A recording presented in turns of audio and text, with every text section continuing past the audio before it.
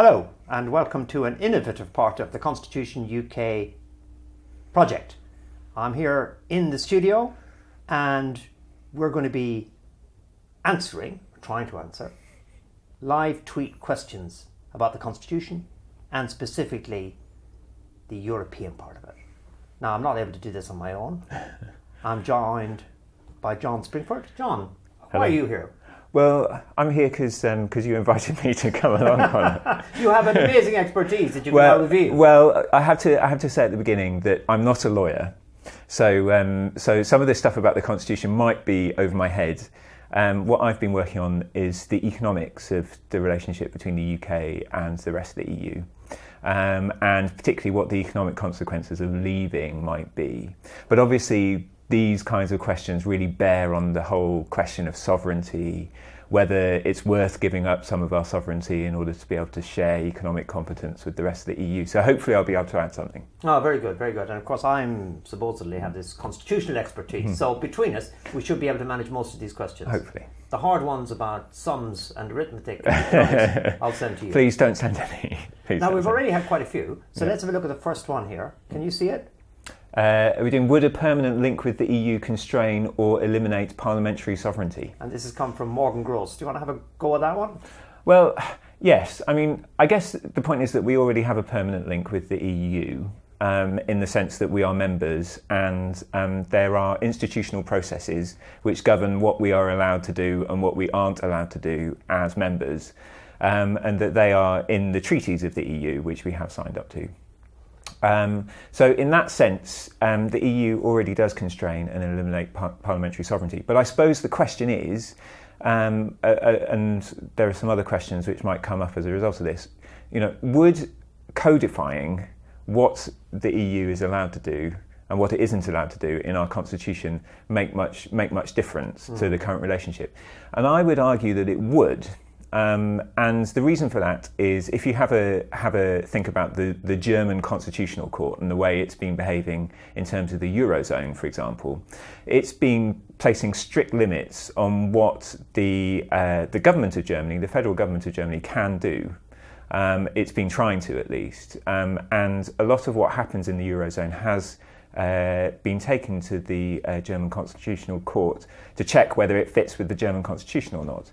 So in that sense, having some kind of binding constitution or the EU, what the EU can do written into the UK Constitution might have a similar effect. Yeah, very interesting. Morgan, you've asked the question, and the German is a good example from John because, of course, because they have a constitution, guaranteed dimensions to it. Stuff has to be tested by the German courts before it passes muster. With us, I think the important word in your question is a permanent link, because in a country with proper parliamentary sovereignty, nothing is ever permanent. So, for example, we have these deep links at the moment, as a result of which the courts have to obey, Parliament has to obey, the European line on, famously, for example, Spanish fishing vessels within the territorial waters of what used to be called Britain. They had to be allowed in. But permanent, well, Parliament still has the capacity to walk away from the European Union. So what we have at the moment is deep, but it's not permanent, because where Parliament can change everything radically, nothing is permanent. And so we have this significance of this referendum, which is promised by at least one of the parties, the Conservative Party, if they win the election. The referendum will be in or out. So maybe if we vote, we want to stay in, that'll make it politically permanent. But legally, nothing is permanent. Now, if we go for our constitution and we decide to put at the start of the constitution, Britain is a part of the European Union, and then we make it very, very difficult to change that constitution. How you change constitutions varies from place to place. Then we might effectively have entrenched it. Do you think, John, that in Britain should have, way back when it first joined, 1972, do you think they should have entrenched it, made it impossible for subsequent parliaments to even raise the issue of leaving the European Union? Or do you think that would have been a bit too much? I think that would be way too much, actually. I think that with something like the EU, which is an organisation which moves forward, although we're in a period of regress, I suppose, at the moment, or at least stagnation in terms of the ever closer union which is written into the Treaty of Rome. That because the EU changes character over time, if we think about what's happened since 1973, we've had a single market, which has meant that the member states have handed loads of power over regulating their own economies to the centre, to the EU institutions. And we've had the euro, the introduction of the euro, which, as we've seen, has had huge impacts on people's lives, particularly since the crisis started in earnest in 2010. And so the idea that we should bind ourselves, forever, or make it extremely difficult for ourselves to be able to say, no, actually, we're going to get out of this club, I think is probably a bad move. Yeah, right. It links up to Laurie Roux 169. Laurie Roux 169, in case you're out there. A question, is it possible from a political point of view to repeal the European Communities Act? And it's a good question because legally, the answer is straightforward. Yes, you can. Even the European Union, I suppose, allows there are some implied ways of seceding. Politically, is an interesting one. Until quite recently, I would say that politically it was a non-starter. But we have seen quite a dramatic change from renegotiation in order to make the deal better to renegotiation or we're off. And renegotiation is now a normal political discussion, even when it's accepted that renegotiation is unlikely to happen. So it's become politically feasible in the last few years. Would you agree with that? Yeah, absolutely. I mean, there's this famous concept, which I don't know if you've heard of, called the Overton window. No, I never heard of that. Called after some bloke called Overton. Yeah, some bloke called Overton who ran quite a right-wing think tank, I think, in the US. But he had this quite helpful concept, which is that there's things which are just unthinkable. And the job of think tanks and politicians, I guess, and they're outside the Overton window, and the job of think tankers and politicians and other people who want to try and change people's minds is to try and shift the Overton window so that something which is unthinkable becomes thinkable. And I would argue that leaving the EU and that idea, which was probably unthinkable until Maastricht, when was that? 1992, was it? 1992. You had Labour in 1983 wanting to come out, but through the 80s, Labour changed its mind, and Jacques Delors and his Social Europe and all that sort of stuff got Labour on board. The Tories were definitely on board, really, until Maastricht split them. But since then, you've had a concerted campaign by Eurosceptics, extremely well organised, to shift the Overton window to make leaving the EU a politically viable prospect. We can debate about whether it's a good idea or not, but they've certainly been successful. And are you trying to keep the Overton window in a direction you want it to be? Are you one of the guys pulling away from that? Well, is that your job? Yes. So the Centre for European Reform, we probably should have disclosed this at the beginning. I'm inviting you to do so now before we get 1,000 exactly. The Centre for European Reform is a pro-European organisation. We're a think tank. We try to be as honest as we can, and honest as you can get away with. No, as we possibly can. We're extremely academic and highfalutin, and very honest, as all academics are, Conor. Yeah. We are pro-European for reasons, and I guess my role. Maybe not in this discussion. I'll try and be as objective as possible. Yeah. But generally, my role is to nudge in the direction to try and tug away from that. Well, here's one that came up, John, and it's from I don't know how you pronounce yourself. It looks like IKEA, but it's not. It's Ekelso 1. If you're out there, what are the implications of low voter turnout in European parliamentary elections? Now, we're trying to build up interest in Europe. We're trying to keep that window the way we want it. With lots of European assumptions, and yet people aren't voting. That's quite, I agree, I think the implications are severe. When a democracy doesn't have enough people voting to plausibly claim to be a democracy, that democracy is in a bit of bother. Now, the European Union, Parliament is its democratic element, the European Parliament, it's in a bit of bother there, isn't it? Is there any way around that? You don't know, I suppose. Do you know what the percentages are of people who vote in European in the UK? Elections? Yeah. I was down in the 30s, I think. Yeah. So the last time around, 2/3 of the people who can vote don't vote. No. Is that important? Am I right it's important? And are there ways it could be fixed? Yeah. No, it's definitely important. And I suppose one of the things that we've seen in Western Europe generally is that voter turnout in all elections has been falling, and you would expect the European Parliament turnout to fall, faster. I mean, it was at a lower base anyway. But the reason for that, I think, is that one of the reasons, maybe you have an idea about this too, Connor, that voter turnout in general in elections is falling is because people think that their votes don't really count very much, and also that they feel alienated from the political class and various other things. But the European Parliament, if you think that it represents 500 million people, and you are voting to elect your representative from your region, London in my case, and there are hundreds and hundreds of regions that are represented, then it doesn't really feel like your vote counts.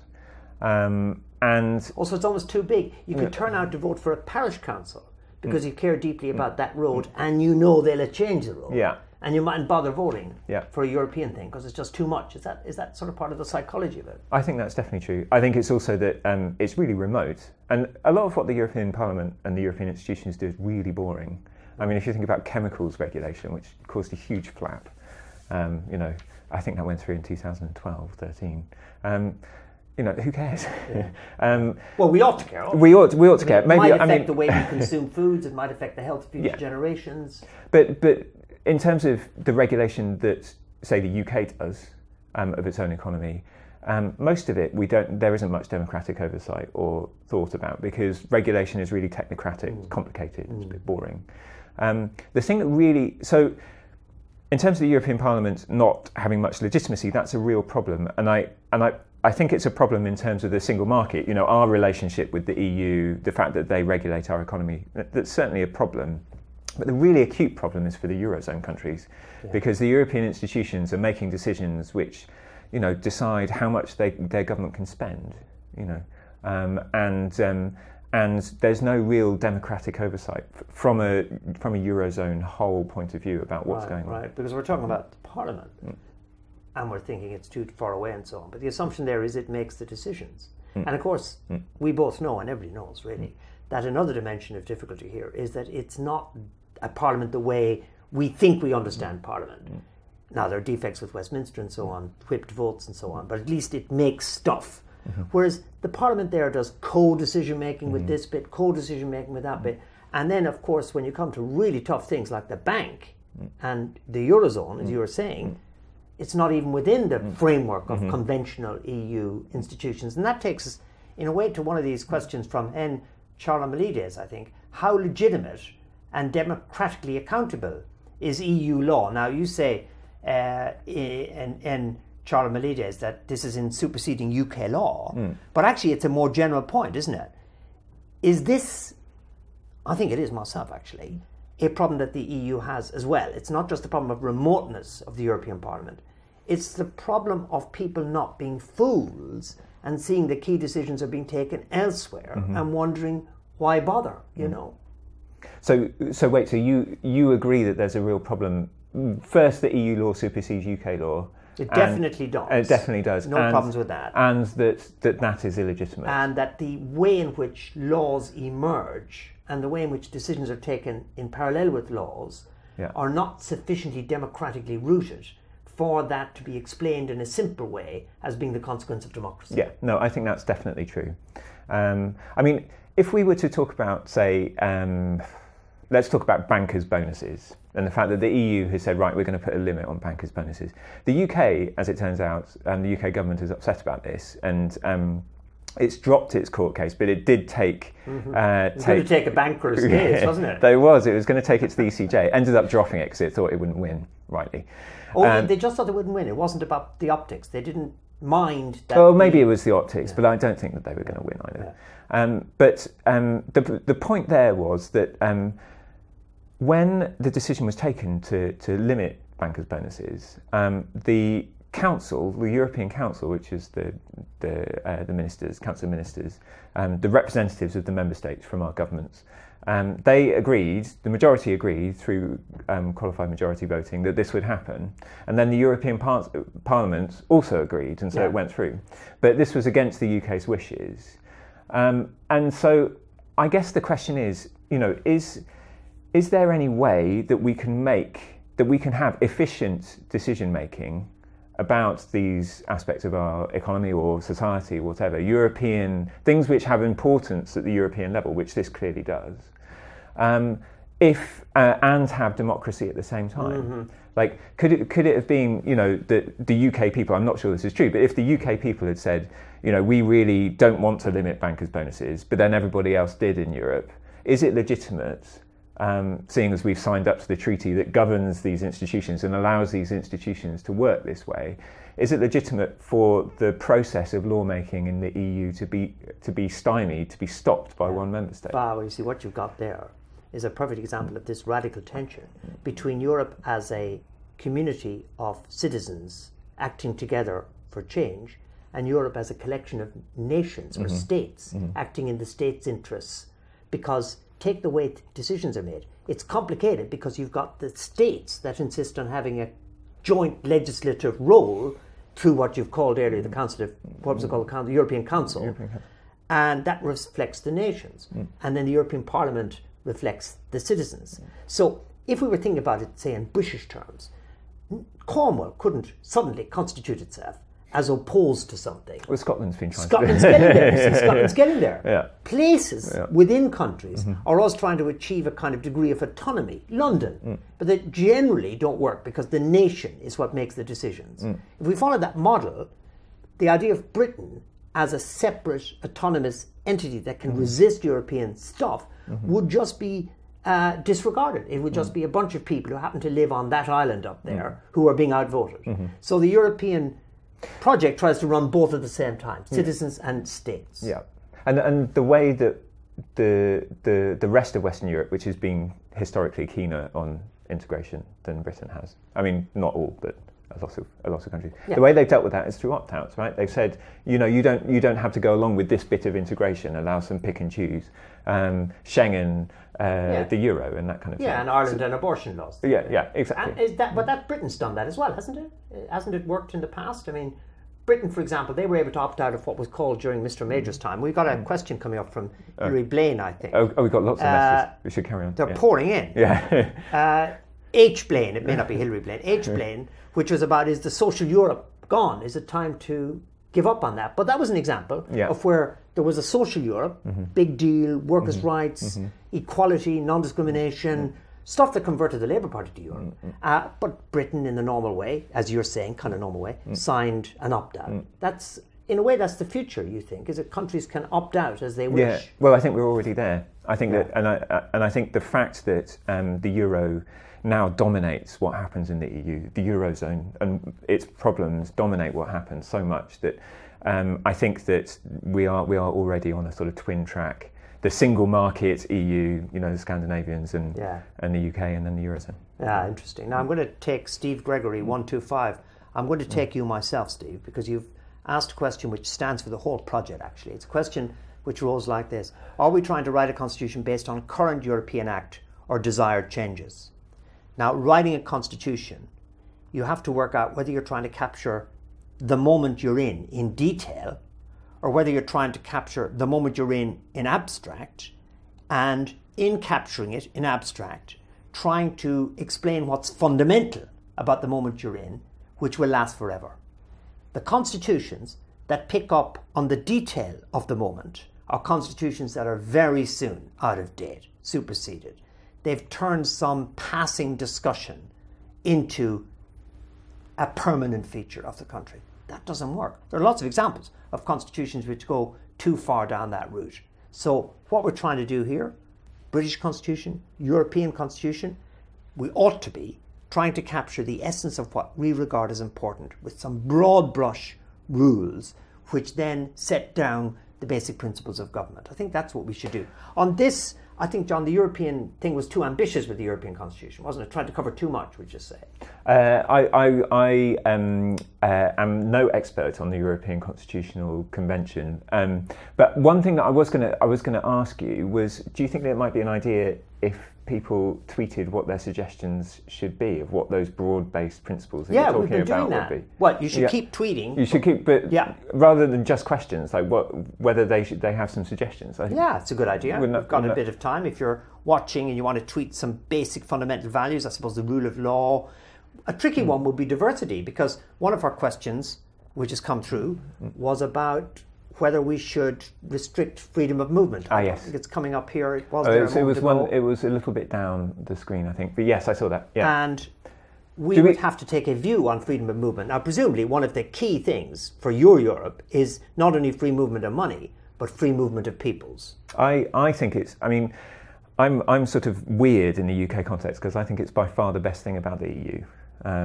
The fact that if we think about what it's like for Central and Eastern Europeans and what it means, it's basically the biggest advancement of liberty for them since 1989 and the Berlin Wall came down. I mean, it's absolutely huge. And the idea that, that we would, as members of the EU, attempt to opt out from that, I think would be just wrong. And I think would be bad for us and bad for Europe as a whole. There's a question of whether we could. I think that it's been made pretty clear by the other leaders of member states in the EU, particularly Angela Merkel, that any renegotiation that happens, they will not allow limits on freedom of movement itself. They might tinker a bit with, how much access to benefits migrants have, but they will not allow the UK to put numeric limits on the number of people who can come. So if we had a written constitution, which we drafted in this project, and it asserted the British power to determine who should enter the country, implicit in that would be a rejection of the European Union. Yeah, you'd have to leave. You'd have to leave. So that would be a covert way of leaving the European Union. Yeah, which actually a lot of Eurosceptics have been pushing for. I mean, I've had a few events with some members of UKIP and some very Eurosceptic members of the Tory party, and they say we don't necessarily want to leave the EU, but we just want to be able to limit migration flows, knowing full well that is so embedded in the treaties, in the case law of the ECJ, in all sorts of regulations and other laws that it's just not possible. Yeah. Well, they're pouring in, and they're moving at such high speed, it's actually hard to catch them. Can we go to Jack Leon Bradley under Emma Houghton? Emma, you're one. Maybe get John to answer that one, simply put, and then we go to the Jack Leon Bradley one. Emma Houghton's question, very short, well within the 140 characters. Should the UK join the Euro? No, definitely not. The Euro has been an absolute disaster.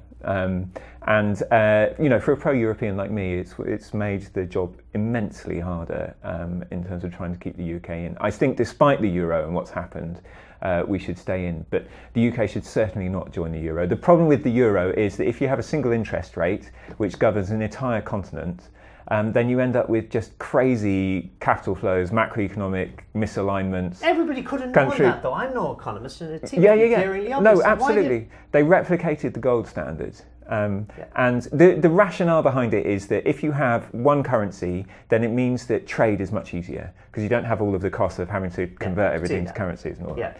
And it did have a trade effect. It definitely had a trade effect before the crisis came. But there was also all of these huge capital flows that happened as a result of it, which ended up being hugely destabilising. Capital washed into the periphery, into Ireland, into Spain and other countries, then washed out again once the financial crisis came, and now they're in a terrible state. So it's like having a bunch of kids who eat so much chocolate because you've left chocolate scattered all around the room, and then you come in and shout at them for eating chocolate. Yes, exactly, and try and take the chocolate away from them. And put them on cracked diets. Yes, exactly, in the hope that will make them better. The poor periphery. Yeah, exactly. Yeah, you've got linked questions here. We've got linked questions here.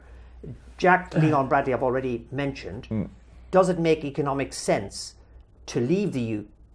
Leave the EU, I think it means, irregardless of the law. So is there a good economic argument for leaving the European Union? Well, I think it's an extremely weak argument myself, despite what I've just said about the euro, because you hear quite a lot from people that, well, let's try and the euro crisis just it's stagnant and dying. The rest of Europe's messed up, and we should just leave and sail the open seas. But the problem is that we're tied to the continent, to the rest of Europe economically. It's by far our largest trading partner. It's going to continue to be huge investment flows between us and the other member states. And by flouncing off in a huff because of the euro, that will still be the case. The euro will still not be a really functioning currency union. And the UK will have just increased trade barriers between it and its biggest trading partner. So we will end up in a worse situation. That's my view. But won't we be able to do these, I'm putting a devil's advocate argument here, but won't we be able to do these special deals? So actually, we'll have all the benefits of the European free trade without any of the red tape and political correctness gone mad and all those foreigners coming in. Is there a sort of win-win here for those who would be determined to leave? No, you're in or out. If you're out, then you say, right, we're gonna not be a member of the EU. And we're not going to sign up to any of the rules which govern anything, and we're just going to take our chances. That would be economically hugely damaging. Yeah. If you join the European Economic Area, which Norway and Liechtenstein and Iceland are members of, then you sign up to all of the rules in order to have access to the market. All of the European rules? All of the economic rules, all of the single market rules. So even leaving Liechtenstein and Norway would produce a replication of. Yes, it would be loads worse, because we would have less power over those rules as well. So if you're going to leave because you're concerned about sovereignty, don't join the EEA. Leave properly, then you'll have sovereignty. If you join the EEA, you'll have less sovereignty. Right, so that's an even worse deal. Yeah. What's the brilliant argument that your opponents make when you make all these points? Is it? I think I'm so biased. I think they're going to sort of sell butter in New Zealand or something. Yeah. But is there some hidden market out there that clever apologists for leaving the EU can point to and say, you're misleading us all again? I think the best case that you can make for leaving is, we'll sign a free trade agreement because it will just be too difficult. Yeah. And we're too big, and we're obviously going to have to share some sovereignty over the rules, because they'll demand that. Like, we can't just go and sell cars which have our safety standards and not the EU ones to the EU. They won't accept it. So we'll do all of that, but we'll get rid of all of the things we don't like the common agricultural policy and so on. Yeah. I agree, common agricultural policy is a disaster. Yeah. But then we can go and really pursue other countries, whether we would be able to sign lots of free trade agreements as a little, comparatively small market on the edge of Europe. Whether it would be a priority for China and the US, I'm not sure. But that's the best argument I think that they can make. One of the mysteries, and it's TJC Parker who's come up with this, TJC Parker. I'm going to call it a mystery and then try and answer it. The exact tweet is, why do you think there is now a growing support for UKIP? And will it continue to grow? It's intelligent to have that second bit as well. I think, myself, the mystery I'll now try and crack, there is a growing sense of estrangement from political power, and you see it in an animosity towards the exercise of political power at Westminster, in Europe, and a hankering for a simpler age. Now, I think this negativity and hankering is part of the effects of a global movement which has produced new ways of doing business, new connections that are much less rooted in land, much less rooted in nationality, and people feel a little separated from it. And UKIP is the, I think I'm going to say English, because I don't think it's British, manifestation of that. Other parties manifest it in other places in different ways. The Greens, to some extent, manifested from what we might think of as a left position. In Ireland, a formerly politically violent party, Sinn Féin, have transformed themselves into this party. In Greece, we see it successful on the left, but we see it also on the right. So this is a nostalgia and an anger and a sense of impotence, in my opinion. Will it last? Well, will UKIP secure votes? Some. Will they break through? On our voting system, definitely not. But do people even want them to break through? I foresee that they won't do particularly well in the elections, because there is a problem here. And we saw it exposed by Natalie Bennett the other day in a gruesome interview on LBC. The moment you engage rationally on trying to produce credible answers to the problems you've identified is the moment your authority seeps away. Because you can point out the problems, like the man in the proverbial pub. But when you are intending to claim an entitlement to high office, you have to do more than that. And that's where the realities of global power and the realities of free movement and the reality of Britain's relatively unimportant role in the world, a very hard thing for many Britons to take, comes home, to use a jaded metaphor, to roost. John, do you think? I think that's an excellent answer. I've got nothing to add, really. I mean, well, maybe one thing, which is that it's a comparatively just on the question of whether it will continue to grow. I think it will, and I think the reason, and these parties which you described across Europe, I think that these will also continue to do well.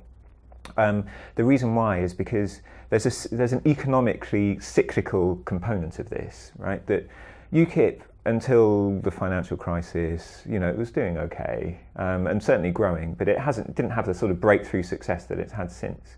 And the clever thing that they did was to link the European Union question to one of migration. Mm-hmm. And a lot of people feel under pressure. Economically speaking, a lot of people are struggling. Real wages have only just started to rise, and a lot of people are stuck in part-time work, underemployment. So there's a bit of scapegoating going on about immigration because there's no link between immigration and jobs, and a very weak one with wages.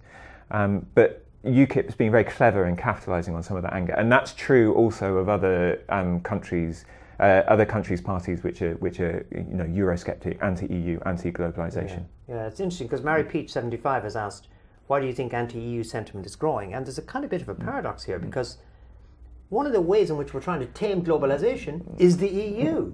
You come up with this idea of having countries join together to try and speak with one voice in order to take on international corporations. Quite a lot of international corporations don't like the European Union because the European Union can produce a degree of regulation which is not available to individual states.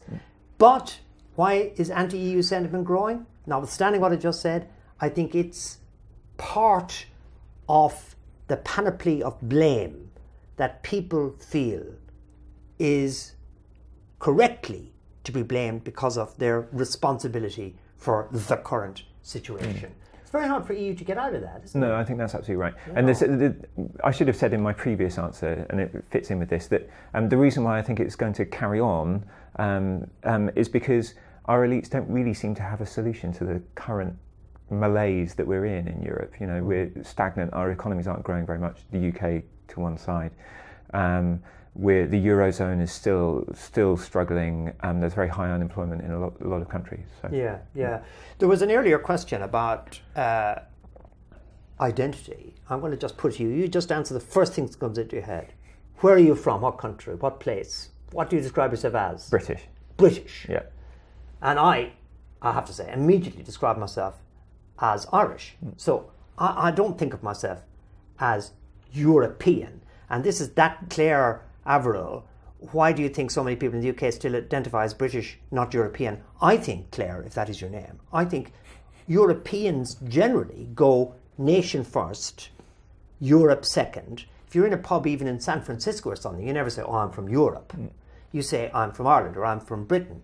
In Britain it's complicated because some people say, I'm from Scotland, I'm from Wales, but you say from Britain. So I think it's a characteristic of the continuing importance of the nation state within the European community.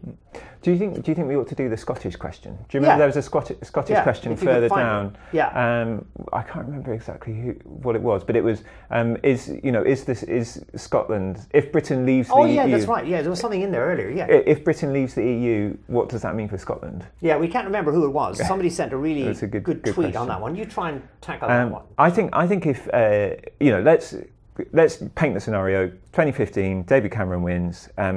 He leaves his referendum until 2017. There's a mess up the campaign horribly, and the UK goes. I think that Scotland will have a legitimate reason to say we need to have another referendum on independence, because what we voted on last time round is not what you've given us. We voted on being a member of the UK and a member of the EU. That's our constitutional settlement. But that's not what's happened now. So we should have a vote. And I think that they would vote to leave. I felt in the run-up to the referendum last time that the reason for voting yes to independent Scotland was that this was about the next referendum, not this referendum. And you've exactly outlined what could happen, especially with the Conservatives doing better on opinion polls than people expected.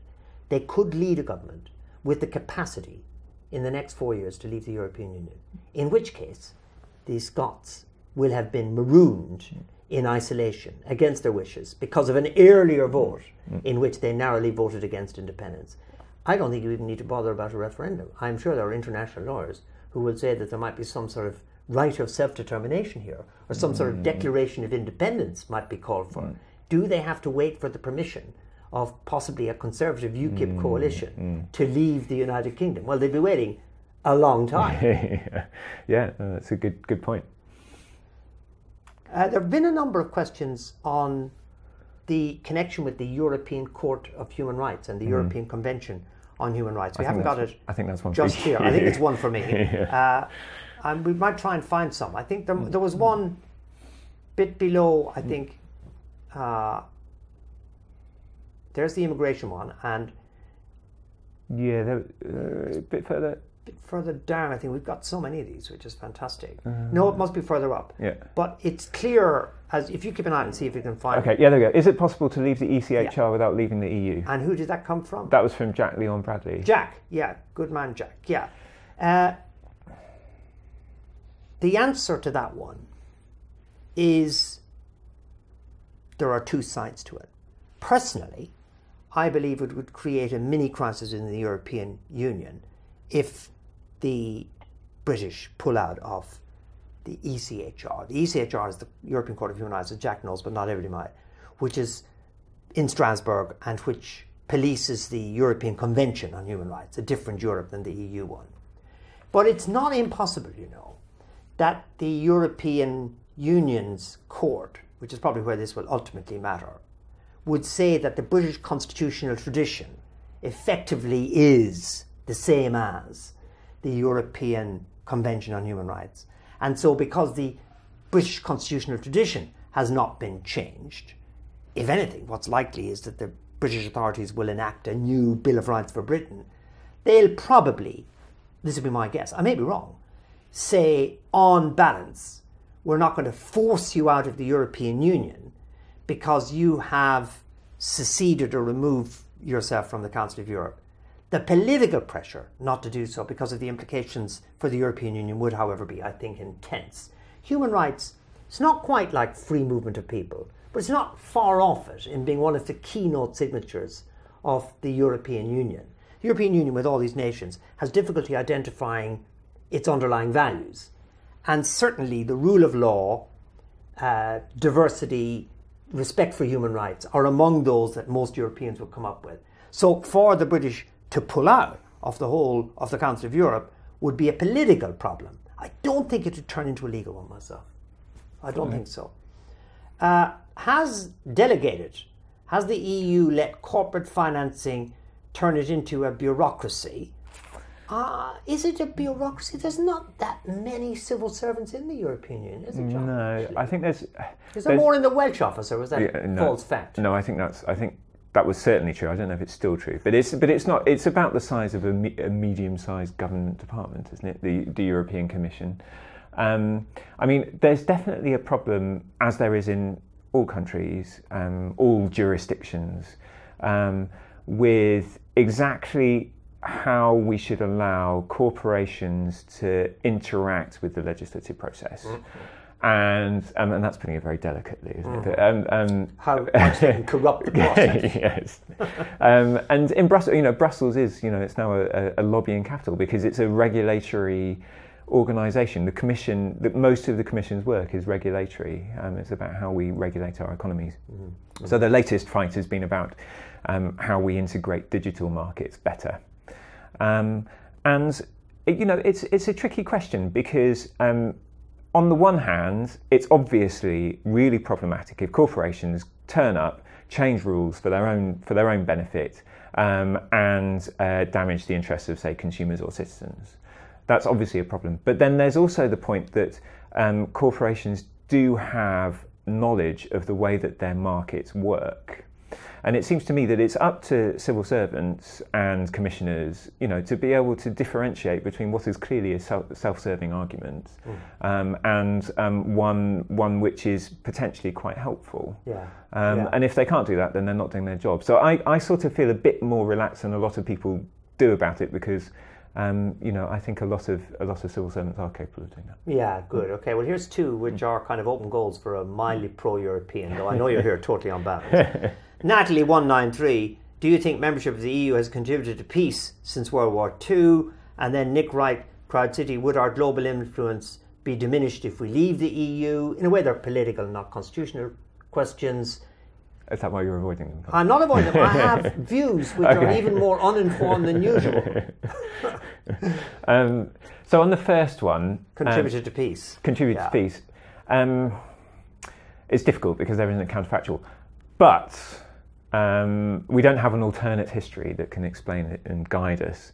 But if I were to take what's going on in Ukraine and Belarus right now, and what Russia is doing in terms of its aggression towards the Ukraine in particular, and then potentially, sorry, not Belarus, the Baltic states potentially. Yeah, I was thinking of the revolution I'd missed. Yes. I was too nervous to ask you. Yeah. Well done. That if we had the counterfactual that none of those Central and Eastern European states were now members of the European Union, would we be more scared about what Russia might be up to? The answer to that is yes. Yeah. I think that's definitely true. And in the sense that the EU has created some sort of liberal, democratic, Western entity, however imperfect and problematic an awful lot of what it does is, that has created some sort of solidarity which has made it more difficult for external powers to cause trouble, and also for illiberal and autocratic regimes within the EU to be able to have power. Yeah, I'll do the second one because I do have a point of view on it. Nick Wright, Crowdy City, would our global influence be diminished if we leave the EU? Mm-hmm. Look at how little influence there is now when people think that Britain wants to do something separate from the EU. The obvious example is Ukraine. I mean, it's France and Germany working together to try and persuade President Putin to come to some sort of agreement on Ukraine. The Prime Minister of the United Kingdom is left commenting like some kind of journalist on the sidelines. That will be so exacerbated if the United Kingdom leaves the European Union. I don't think this notion of a special relationship with the United States, which I think was always a bit of a fantasy, is even any more a kind of plausible fantasy. And global influence has sharply diminished in the period, in my opinion, when countries have been thinking of Britain as a place that you don't go to get influence within the European Union. You go to it in order to get influence within Britain. Well, it's not a powerful enough place. I'm sure, I know nothing about the field, so I can hazard a generalisation, the Foreign Office old hands are in despair at the decline of global influence already as a result of a sort of rather insular approach that the United Kingdom is taking. Would that be fair or unfair, do you think? It's a bit strongly put for you. You have to keep an eye on balance. No, I'd agree with that. I mean, I just add one thing, which is about trade. I mean, a lot of people say, well, the great thing about leaving would be that Britain could go and sign lots of free trade agreements with other countries. And I think this was one of the questions which came up. And so, you ditch Europe and hitch ourselves to the rising emerging powers in the US. Yeah. But the thing about trade agreements is that size matters, because if you've just got a relatively small market, and the proportion of China's exports that go to the UK is maybe 2 or 3% of its total exports, it's not going to care that much. And we've seen with China and Switzerland, they signed a free trade agreement, that the terms were actually pretty much on China's side. So, in terms of trade agreements, we may wish that the EU did more of them and that they were better at promoting free trade. But in terms of the trade agreements that it signs, then they tend to be more comprehensive than the ones that we would. So when we see Kyle Ryan 101 coming in with saying, must agree UK has little influence these days, EU or no EU, maybe Kyle, if Kyle is your name, maybe there is marginally more influence within the EU than not. Because if the EU presents as a trading bloc with a bargaining position, and the UK has worked a space within that bargaining bloc in pre-bargaining negotiation, that's better than being the small place dealing with, for example, China, I think. I don't know how we could persuade you, Jamie Scan. The EU is a corporation run by unelected corporate bodies. Is this not so, you say? Well, is that so, do you think?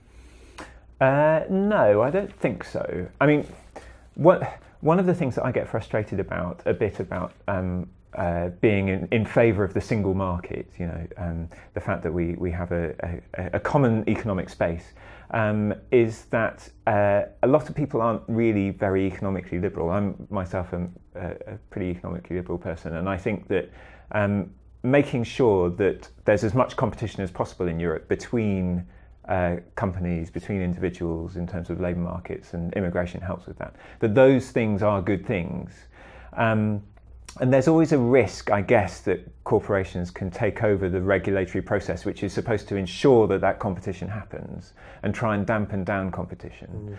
Mm-hmm. But broadly speaking, I think that the EU has been pretty successful at opening up some closed national markets, which are dominated in some cases by monopolies, to foreign competition, and that has generally been a good thing for us as consumers. So one of the things that we all hate, we're told to hate, French people owning all these important things, you think is marvellous? Yeah, absolutely. Because, in terms of ownership, because if you have investment coming in, then you have new know-how. We wouldn't be able to build nuclear power stations in this country. We don't have the know-how, so we need to get it from somewhere else. And it's helpful if that process is eased by having rules which make that process work. Yeah, I don't want to put you under too much pressure here, but we're getting a bit of Twitter energy around these TTIPs. We've got Catherine Witt and we've got Kyle Ryan coming back in. TTIPs, you might need to explain what they are. Calling into question democratic integrity, so secretive. So it's a kind of sister of the same point we've been talking about, the corporate point. Yeah. The EU's doing these secret deals to push liberal trade. It's all very well for you as a fan of it, but there's huge suffering as a result.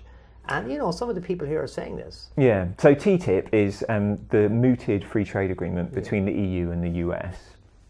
And I agree that the process is secretive.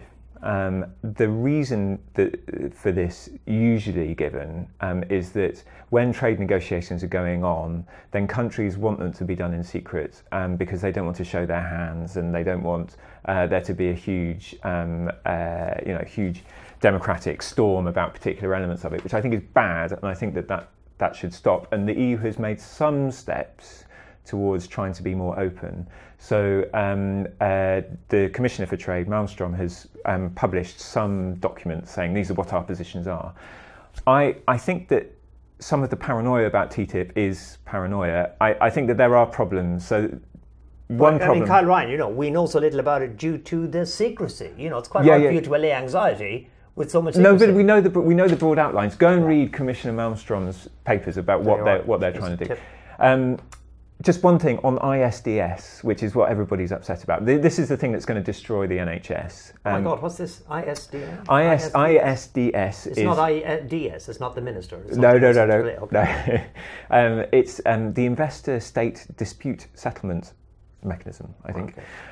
And the idea is that investors who go and invest in a country can take a state to court to say, look, if that state then takes their investment away in some kind of sense, they change rules or they make that investment no longer viable, and this is supposed to destroy the NHS. That's not actually the case. The difficulty with ISDS, I think, comes from the fact that there are potentially some areas like tobacco advertising where ISDS is being used by corporations to try and stop advertising from happening. That kind of thing, I think, is a real problem, and I would get rid of ISDS. Yeah. But I think that in terms of the NHS, it will be okay. Yeah, very good. Well, I think we're sort of beginning to wind down here. We've had a blizzard of Twitters. This might be the last opportunity to be pushing something through into the Twitter feed. We have from the idea of, this is from the Constitution UK itself, I think. Dean, sorry? Oh, no, I don't know. Oh, it's from Dean in Surrey. Is political union and free movement of people, are there requirements for free trade? That's a good question. I mean, free movement of people, I suppose, needs to be part of it. Political union, is it, do you think?